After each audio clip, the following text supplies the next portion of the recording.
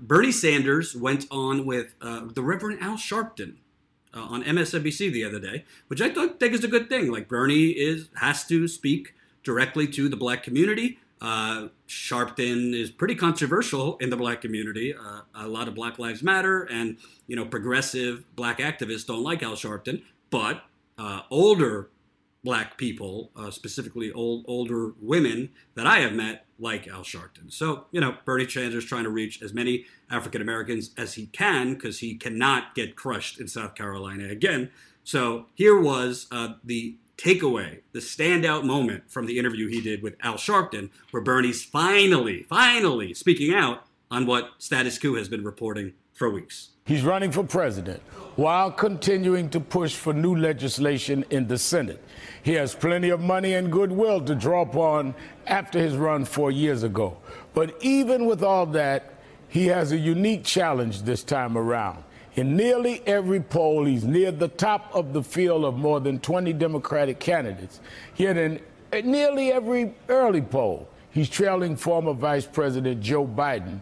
And now in Sanders' neighboring state of New Hampshire, polling shows Mr. Biden with a 2-to-1 advantage over the senator. And Mr. Biden went even further this week, publicly predicting a short primary race. Joining me now on Politics Nation, Bernie Sanders. Thank you for joining us, Senator. Good to be with you, Al. But, Senator, I want to get to your legislation that you and Congresswoman Ocasio-Cortez has proposed. But I have to ask you, with New Hampshire's polling saying your neighboring state that Joe Biden is 2-to-1 ahead, is there a point where you start going after Joe Biden? Will you confront him in the debates? Will you confront him to show the difference between Biden and Bernie? Well, Al, if you look at that particular poll, they had 2/3 of the people that they reached out to were over the age of 50, and that's not the way the people in New Hampshire vote. I think it was a selection of older people, which is not accurate. Bernie! Boom! Knock him out! Boom! Look at Sharpton's face. What? You talking about math? What? Al Sharpton, I used to work at MSNBC, so I could say this lovingly. I was on the ground, I was in the newsroom. I mean, I didn't know at the time. It was just total propaganda. I figured it out, but not right away. So I was there. I worked the night shift.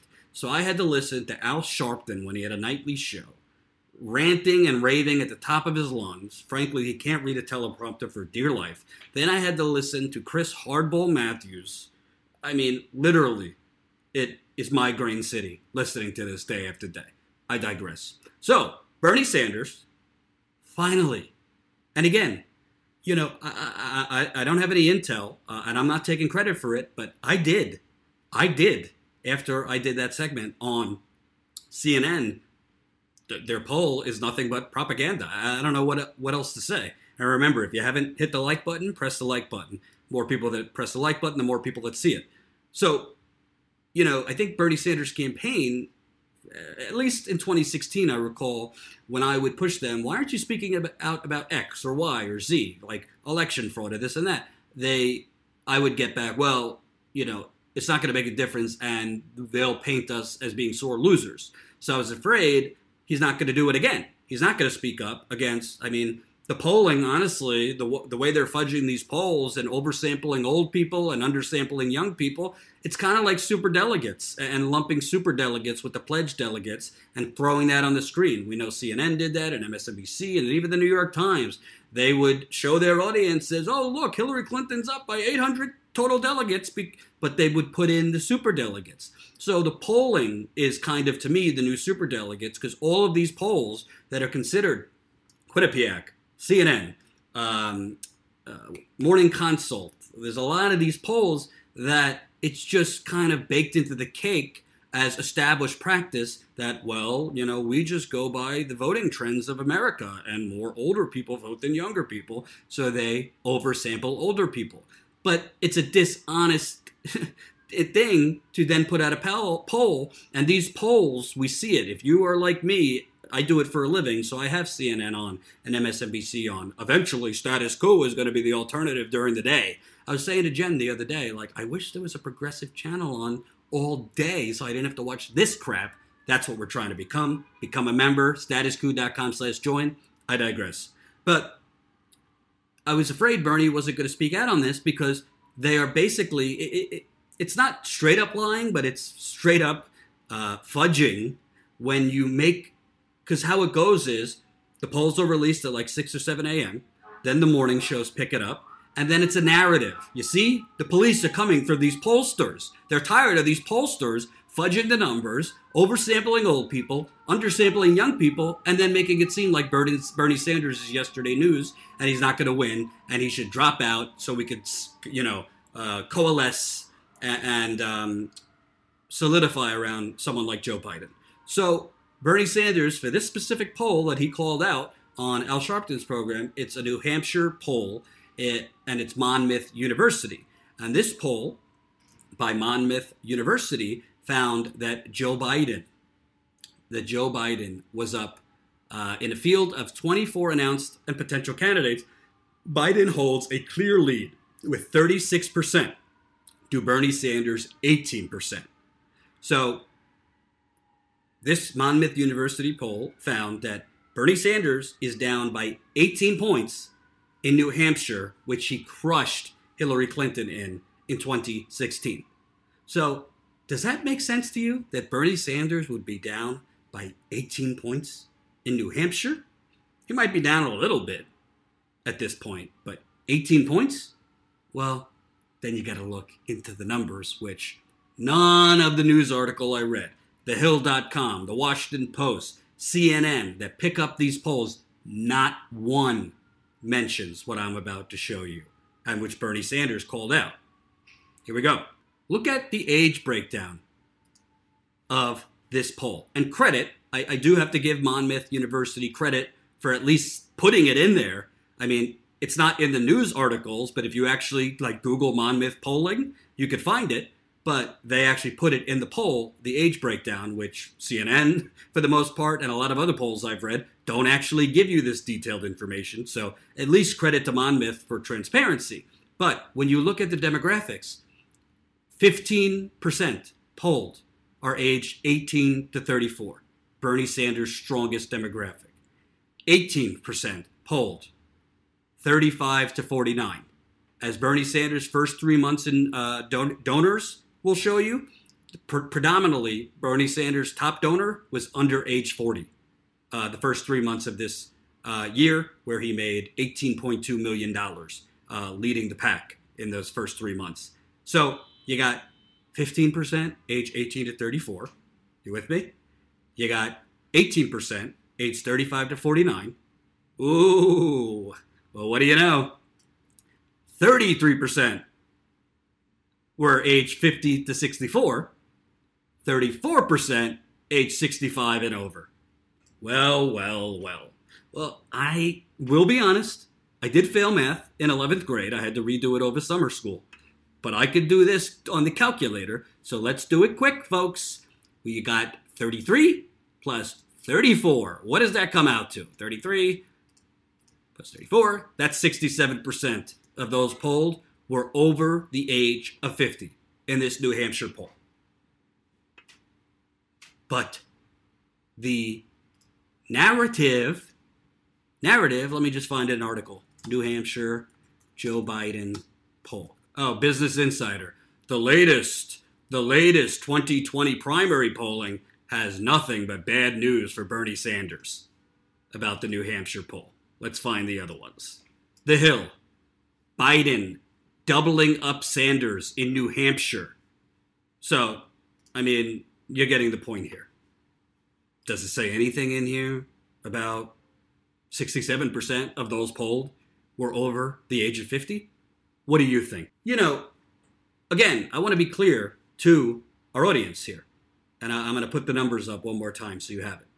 I understand that a lot of you are over the age of 50. So this isn't about whether there are no older progressives that support Bernie Sanders. There are indeed plenty of older progressives over the age of 50 that support Bernie Sanders. But I'm reporting to you data. I'm reporting to you the numbers and the trends. So it's not a knock on older progressives. There are older progressives. Bernie Sanders has a lot of older supporters. But the majority of those over the age of 50, by the history of the Democratic Party and the history of presidential politics, and congressional, by the way, tend to vote for establishment, more, center-right, moderate to right-wing Republican. I'm talking right-wing Democrats, Nancy Pelosi's of the world, Joe Biden's of the world, Dick Durbin's, Steny Hoyer's, Barack Obama. You get the point. Although Obama hoodwinked a lot of people under 40, including me, that he was a progressive when obviously he didn't legislate that way. So what you have here, this poll, I will call this poll what it is a lie. To say that Joe Biden is beating Bernie Sanders by 18 points in basically Bernie Sanders' backyard, New Hampshire is right next to Vermont, you are intentionally, as a pollster, Monmouth, you are intentionally lying because you're not actually getting a true representation of support in New Hampshire. You're getting a representation of what you are looking for. You are looking for more older voters, and you are not looking for more younger voters. If you would have done a more equal distribution, where you have maybe 35% over 50, 34, 33% under 40, yeah, Joe Biden might be up a little bit, but he ain't going to be up 18 points. And this is why, again, I'm not a polling truther. I will acknowledge that I think Joe Biden is beating Bernie Sanders across the board in most of the polls. I don't think Joe Biden is beating Bernie Sanders by some polls 25 points. Other polls, I saw one poll that was almost 30 points. It just doesn't make sense. It does make sense that Joe Biden would be up. He just announced, so he has the post-announcement bump. And frankly, he's the former vice president, and he's hugging Barack Obama for dear life. Even though Obama didn't endorse him, Obama let him use, in one of his videos, Obama's voice narrating how great Joe Biden is. I think that's going to come back to bite Obama in the ass later on. But I want to get to another point. Bernie Sanders actually speaking up on this is good. It's positive. But we need to hear more. I mean, he has a pretty professional campaign this time around. We need to see messaging on the fact that these polls are oversampling older people and undersampling young people. I mean, when you have story after story, segment after segment saying Joe Biden, I mean, why is Bernie even running? Can't even compete in his backyard of New Hampshire when, I mean, they're cooking the polls. I mean, this is cooking the polls to give you the answer that you want. When you poll, when 67% of those polled are over the age of 50, that's not a poll. That's a farce. That's not an actual statistical representation of how New Hampshire votes, which is what Bernie Sanders said. So then you have people criticizing me on the Twitter when I do segments like this saying, oh, the Bernie bros, now they don't believe math, now they don't believe data. No, I believe common sense. More young people voted in 2016 than ever before in this country. 2018 had record numbers of young people voting in the midterms. Midterms are generally where you see young voting totally deflate. And not a lot of young people vote in midterm elections. So you're seeing more and more young people vote. You're seeing more and more young people politically activated. You see news article after news article about how millennials are more into politics, and politics is a bigger... I read an article that politics and political preferences are more important to millennials than good sex. How about that? So, good step in the right direction, and I would hope to see more from Bernie Sanders about this. I would hope to see more from his campaign about this. It's not being a sore loser to speak out on deception. It's calling it like it is and keeping it real. So after they played that clip, they had on a Democratic strategist. Always beware when you hear Democratic strategist and a Republican strategist. So who, I'm watching it and I'm just thinking to myself, and they had them on to react and then to explore the feasibility of whether Medicare for all will catch on and whether, the primary electorate will decide Medicare for all is feasible. So shockingly, the Democratic strategist didn't think so. Shockingly, the Republican strategists didn't think so. So then I Google relatively quickly, who's the Democratic strategist? Who's the Republican strategist? And what do you know? One's a lobbyist for the healthcare industry. The other one's a public relations director for a swampy DC PR firm whose clients are the big banks and all these corporate clients that love deregulation, don't want the big banks broken up. And the big banks, by the way, this is never talked about, but the big banks love the private health insurance company. Hate Medicare for All because the big banks are heavily invested in big pharma. It's all one big sloppy, corrupt, revolving door. And that's the police coming for them. That's the sirens. So let me play you this clip from this segment, and I'm going to tell you a little bit more about who were these Democratic strategists who doesn't think Medicare for All is feasible, and the Republican strategists who just, it's a pipe dream. Here we go. One has to get over the sticker shock, which is about a $32 trillion program over 10 years. So there's a cost issue. There's a disruption of coverage. And also, I think many Democrats recognize that Medicare for All is really a distraction. They know it's not going to be enacted. And that distracts them from dealing with the ACA, the Affordable Care Act, Obamacare, where we all can acknowledge there are problems and it needs to be shored up. So the serious Democrats are trying to figure out ways to stabilize that program, which, whether you like Obamacare or not, it did provide additional access to many people. So they should try to fix the program that they've already established. Because this Medicare for All, by the way, it will not eliminate private insurance. 35% of people in Medicare today get their Medicare through Medicare Advantage, a private health care option. And of the 65% in fee-for-service Medicare, 40% of them have Medigap or supplemental plans. That's private insurance to pay for what Medicare does not. So I think Democrats are going down the wrong path on Medicare for All. And similarly, this is what a former Democratic Senator Heidi Heitkamp, said when she penned an op-ed urging, Democrats not to back Medicare for All and instead, build up the Affordable Care Act. She wrote specifically, when I see some potential Democratic nominees expressing their support for Medicare for All, which would cast aside the ACA and start all over again with a single government-run health care program into which every American would be enrolled, I worry that the candidates are playing directly into the hands of Trump. Molly, a good point? No, it is definitely a good point. I think what we need to do is stay focused on talking about healthcare costs and whether or not the people running for president want to talk about Medicare for All or not. You really need to talk about healthcare costs. That's what we saw in the midterm, right? So lowering prescription drug prices, protecting people with pre-existing conditions. That's what voters care about. I think they care a lot less about labels, and whoever wins the nomination will just have defined the debate on that. They have at the bottom of the screen that he works for DLA Piper, which is a lobbying firm. And it's known for being a swampy, gross, corrupt, evil, greedy, motherfucking lobbying firm. So this is from, it's not hard to find this. Unfortunately, we don't have any reporters in this country that actually look. So this is from just a quick Google search, bizjournal.com. DLA Piper. The Washington Post reports 3 of DLA Piper's healthcare lobbyists have left to form Sirona Strategies, a new healthcare consulting group that will specialize in healthcare business policy, regulatory, legislative, and communications strategy. The founders include Krista Drobach, Kristen Ratcliffe, and Vanessa Kramer.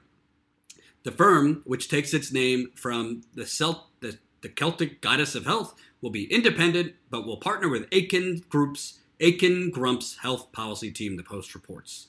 So here you have DLA Piper, healthcare lobbyists. They are healthcare lobbyists. And who do they lobby for? Take a guess. Just take a guess. Drobach and Ratcliffe, these were the lobbyists that were leaving DLA Piper. Drobach and Ratcliffe have represented health insurers and pharmaceutical companies, including Aetna, Blue Cross Blue Shield, Pfizer, and the Alliance for Connected Care, a group of pharmacies and healthcare companies lobbying for greater access to telemedicine services. So, Aetna, Blue Cross Blue Shield, Pfizer, you get the drill here, folks. So CNN, to I don't know what you would call that, debate, reflect, examine whether Medicare for all is feasible, as a Republican healthcare lobbyist whose firm actively lobbies for the healthcare industry, including Aetna and other big pharma companies, insurers. But, I mean, that's not surprising that a Republican would be against for Medicare for all. But how can you ethically, I'm talking to you, CNN, how could you ethically have a Republican on how could he actually credibly or even objectively assess whether Medicare for all is feasible in the Democratic primary or America when his very making a living is based on making sure Medicare for all never happens?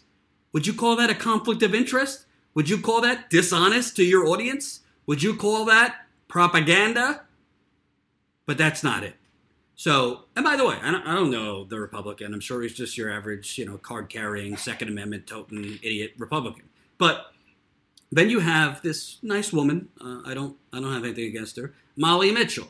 A quick Google search. She's the director of Hamilton Place Strategies. Hamilton Place Strategies, which is a big PR firm.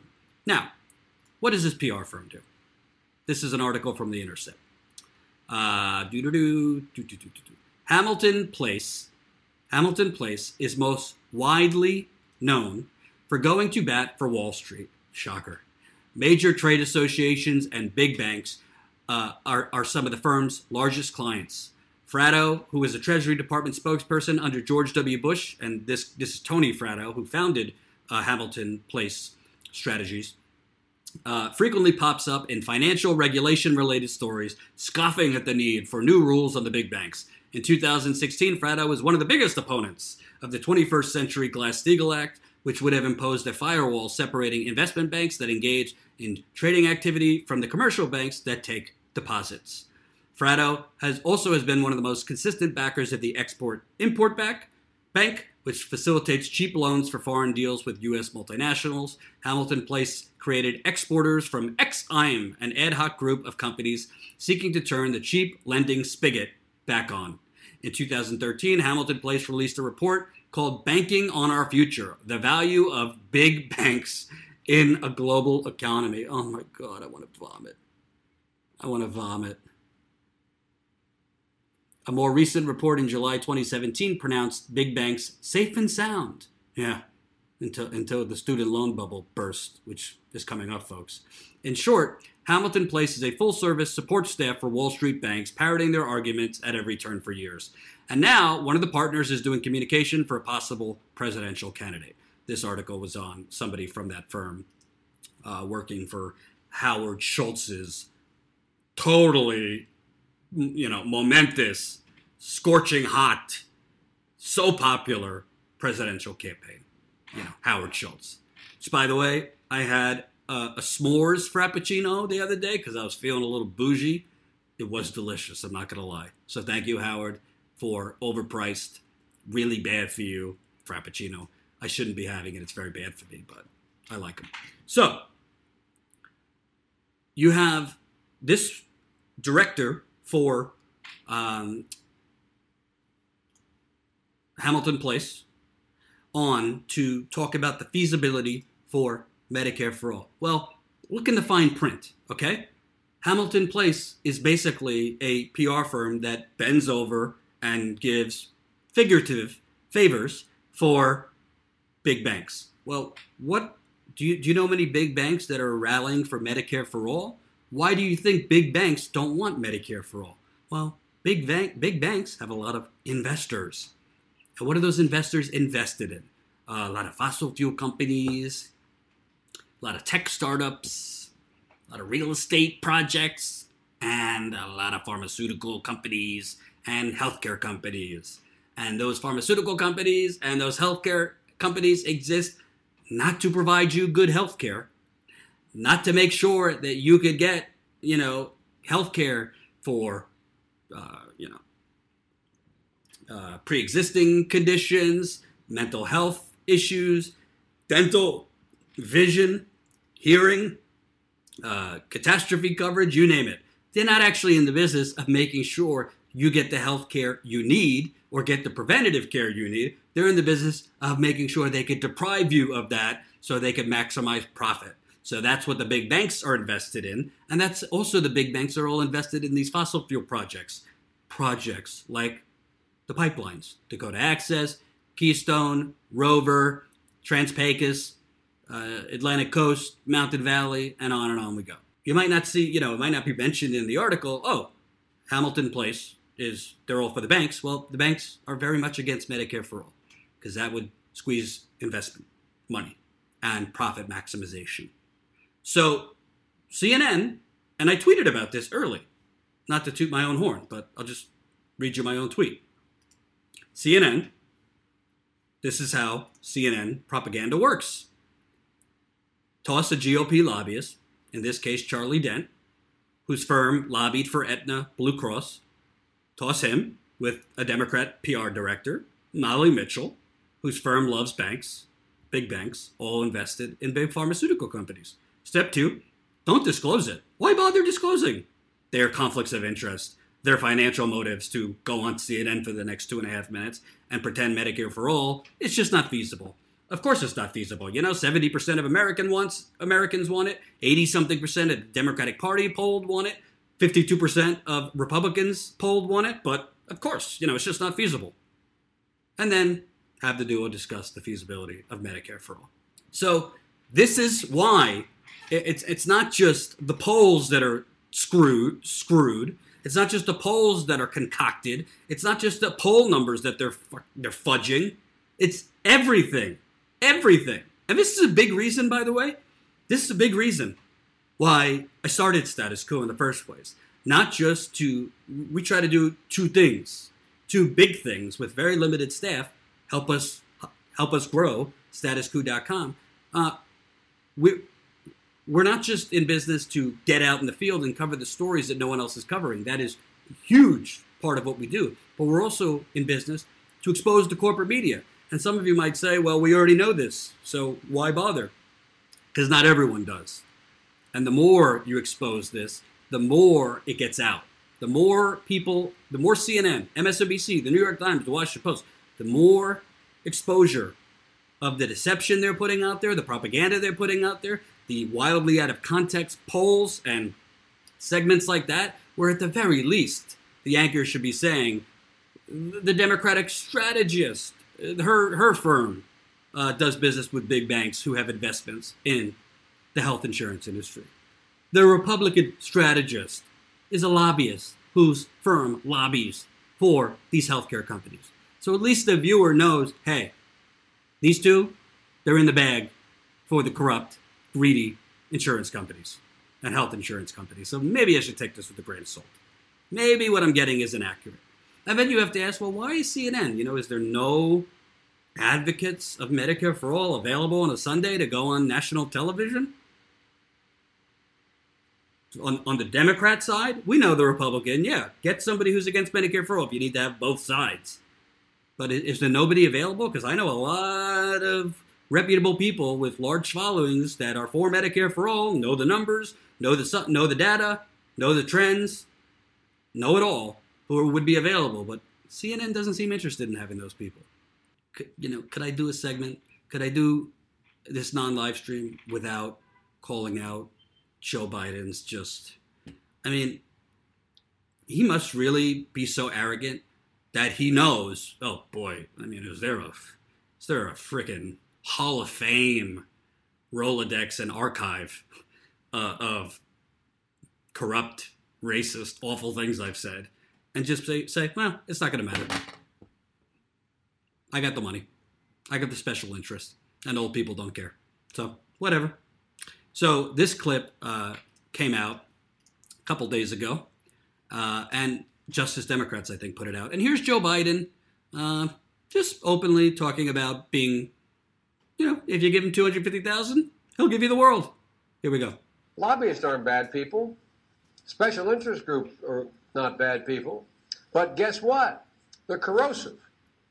People who accept money from them aren't bad people, but it's human nature You go out, Lynn, and bundle $250,000 for me, all legal, and then you call me after I'm elected and say, Joe, I'd like to come and talk to you about something.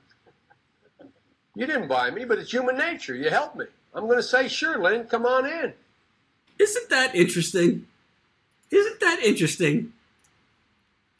You didn't buy me, Lynn. You helped me raise $250,000? You didn't buy me, but sure, come on in. So if he's saying that he wasn't bought by the person who helped raise $250,000 for him, he must say, he rented me. He rented me. I can't be bought, but I could be rented or financed or layaway. You get my point? Too harsh? I mean, the walking contradictions of this man. And I gotta be honest with you, and some people aren't gonna like what I'm about to say, but I really am starting to feel it. I think Joe Biden's worse than Hillary Clinton. I mean, it's really comparing like rotten apples to rotten oranges. But there's just there's a much longer record. You know, Hillary Clinton was only in the Senate for 7 years. Joe Biden was in the Senate for 2 decades, I believe. And Joe Biden was in public life. I think it was starting in the late 1970s, early 80s. I mean, she was just a lawyer. So she has a terrible record, and there's a lot of bad things about her dating back to the 70s. But I'm talking about a political record. He's got a much longer record than Hillary Clinton. I don't think, he's also a warmonger too. I think she has him by a couple miles on the warmongering, but he's still a warmonger. But, I mean, the more you see this video of him, he's openly talking about being bought. What he's talking about is being bought. If you help raise a lot of money for me, yeah, come on in. You'll have my ear.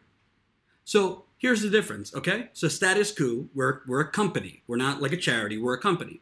So we don't, we're raising money from viewers, right? So there was a viewer who gave $5,000 to our GoFundMe. That viewer chose to be anonymous, so I never said who it was. But I reached out to that viewer after he gave $5,000 to try and get him on the phone. Because I wanted to personally thank him. That's an incredible amount of money to give to a media startup. I was just curious, like, what made you do it? What kind of stuff do we do that makes you that dedicated and passionate about Status Coup? I wanted to know because it's good to know what's registering with the people. Not for my ego, but to know what should we do more of. Obviously, if somebody's willing to give that much money. I was never able to get in touch with him, but the difference is if that viewer is giving $5,000 to us, you're damn right I want to talk to him. I'm open to a story or two he's interested in us covering, or she, if it was a woman. I'm not going to be on the road and covering a story and then that person calls me and say, hey, Lee Flint, I want you to do this. No, I'm not talking about that. They're not going to set our editorial decisions. But if somebody's going to give us $5,000 and help us grow, of course I'd be open to if they are interested in us covering a story or this and that. But that's a media company. You know what I mean? And that's from a viewer. We're not talking about from Goldman Sachs. We're not talking about from Big Pharma. We're not talking about Silicon Valley. We're not talking about real estate developers. We're not talking about the big banks. You're talking about from an actual viewer. So yes, if a viewer gives $5,000 to us, I am open to, if you have a story suggestion or this and that. I would always say I can't guarantee anything, and I would never ever let viewers or even investors dictate our day-to-day. But this is, okay, for a company funded by the people.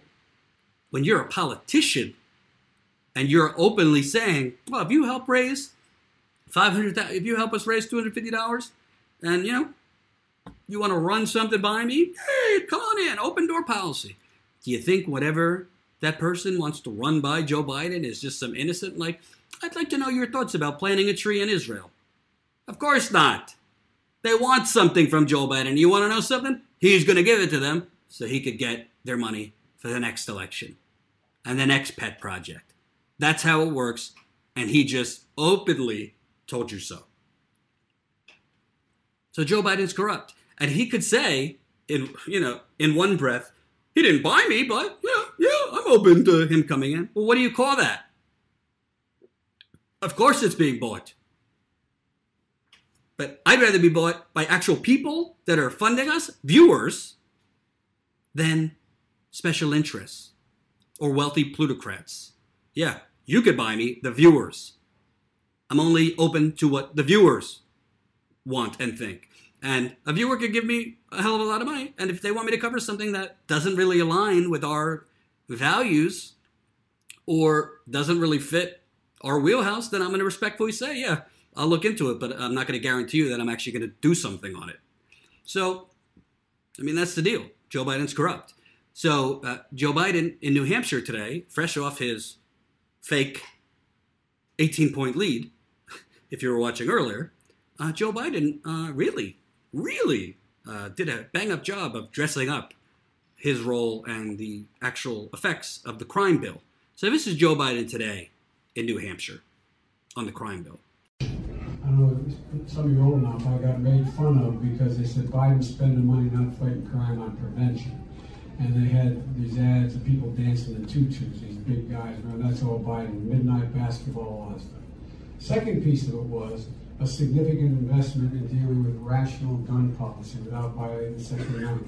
We eliminated assault weapons. We were in a position where we limited the number of bullets that could be in a magazine, background checks that hadn't occurred before, etc. And the third thing was the Violence Against Women Act. But in the process of that, we also set up drug courts so that we could divert people. They should be in treatment, not in jail. In treatment, not in jail. Secondly, we should be in a position where we invest a great deal more, not only in the research to be able to get better meds to deal with you, and your or whatever that problem is, but we should be engaging in a way where we invest the community in being able to have the resources to provide for this treatment and prevention positions. And I can lay out, if you give me a name, I'll send you a layout for you exactly what all that means and how you do it programmatically. But I am so proud of you. Wow.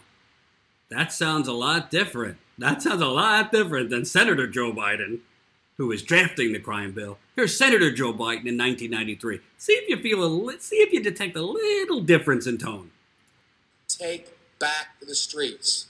It doesn't matter whether or not the person that is accosting your son or daughter or my son or daughter, my wife, your husband, my mother, your parents. It doesn't matter whether or not they were deprived as a youth. It doesn't matter or not whether or not they had no background that enabled them to become socialized into the fabric of society. It doesn't matter whether or not they're the victims of society. The end result is they're about to knock my mother on the head with a lead pipe, shoot my sister, beat up my wife, take on my sons. So I don't want to ask what made them do this. They must be taken off the street. That's number one.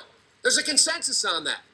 Unless we do something about that cadre of young people, tens of thousands of them, born out of wedlock, without parents, without supervision, without any structure, without any conscience developing, because they literally, I give myself 3 more minutes, because they literally have not been socialized. They literally have not had an opportunity. We should focus on them now. If we don't, they will, or a portion of them will, become the predators 15 years from now. And Madam President, we have predators on our streets that society has, in fact, in part because of its neglect, created. Again, it does not mean because we created them that we somehow forgive them or do not take them out of society to protect my family and yours from them. They are beyond the pale, many of those people. Beyond the pale. And it's a sad commentary on society. We have no choice but to take them out of society. And the truth is, we don't very well know how to rehabilitate them at that point. That's the sad truth. I'm the guy that said rehabilitation, when it occurs, we don't understand it, notice it. And when we notice it and we know it occurs, we don't know why. So you cannot make rehabilitation a condition for release. That's why in our system, there's the federal system, you serve 85% of your time. It's a shame, but we don't know how to rehabilitate. But there is a consensus, and I will cease. A, we must make the streets safer. I don't care why someone is a malfactor in society. I don't care why someone is antisocial. I don't care why they've become a sociopath. We have an obligation to cordon them off from the rest of society, try to help them, try to change the behavior. That's why we do in this bill. We have drug treatment and we have other treatments to try to deal with it. But they are in jail, away from my mother, your husband, our families. But we would be being They are in jail. Stupid as a society. They are in jail, away from my mother. And happy Mother's Day, by the way, belated Mother's Day to all the brave and wonderful mothers in our audience. And see, the police, they're coming for Biden. They're coming for Biden. The past of Joe Biden is coming. And the police are coming for Joe Biden. To give him a high five, because they are racist like that too.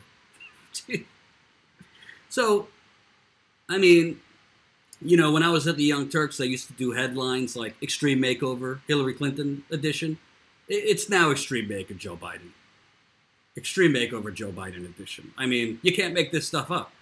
You know, he's in New Hampshire now, the elder statesman, talking very soft, you know, about the good parts about the crime bill. When, you know, in 1993, you know, Senator Joe Biden drafting the crime bill, you know, throw him in the cell, light a fire, and make some s'mores out of him. That's essentially what he was saying back then.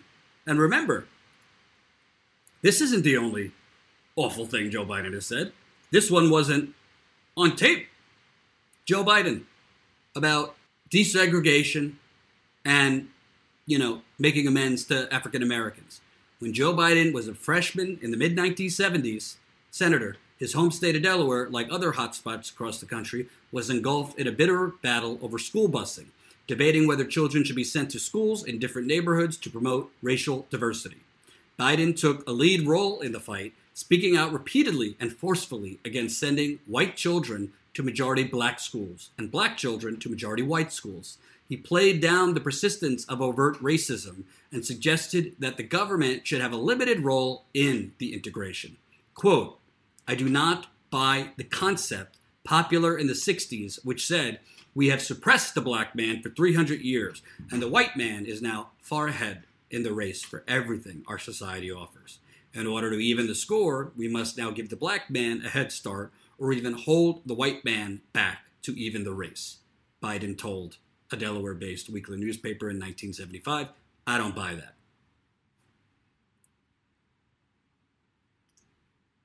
To even the race? How about just allow the black man and woman to start the race at the same level, at the same point?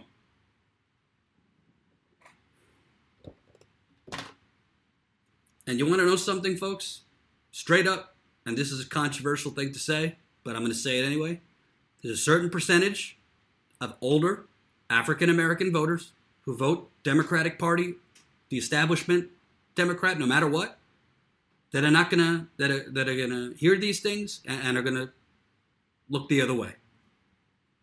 Or CNN and the corporate media will have successfully, you know, manufactured consent that Biden's the only one that could beat Trump, and as a result, those older African American voters say, you know what, we don't like some of the things he said, but we got to beat Trump, and he's who can beat him. Which, as I've reported and I've shown you, is complete BS. Bernie Sanders has the strongest chance against Trump, specifically in Wisconsin, Michigan, Ohio, and Pennsylvania, which I believe the next president will win based on those states, again, like Trump was victorious in 2016. But, I mean, the hits are going to keep going. because there are journalists right now, and I know some of them, that are actively going back in the 80s and 90s of Joe Biden's old C-SPAN speeches and doing that treacherous work of going back to find clips like that of Joe Biden basically sounding like a country club Klansman. Because it's not like it goes beyond white privilege. It's racist.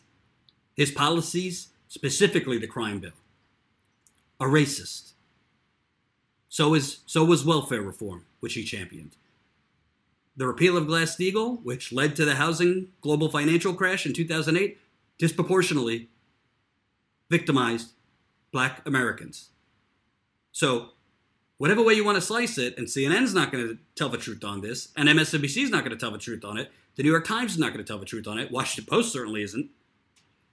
It's up to Bernie and the other candidates to a lesser degree to set the record straight and say, you know, Joe Biden, you could say what you want now, and you could hug Obama and the fact that you were his vice president for dear life, but your policies were racist and your rhetoric was racist. And I think Bernie Sanders needs to be forceful. As forceful as he is calling Donald Trump a racist, if he doesn't want to call Joe Biden a racist, that's up to him. But he needs to clearly talk about how Joe Biden's policies as a senator and the policies he favored as a vice president harm black people. And it's not racist dog whistling, it's the truth.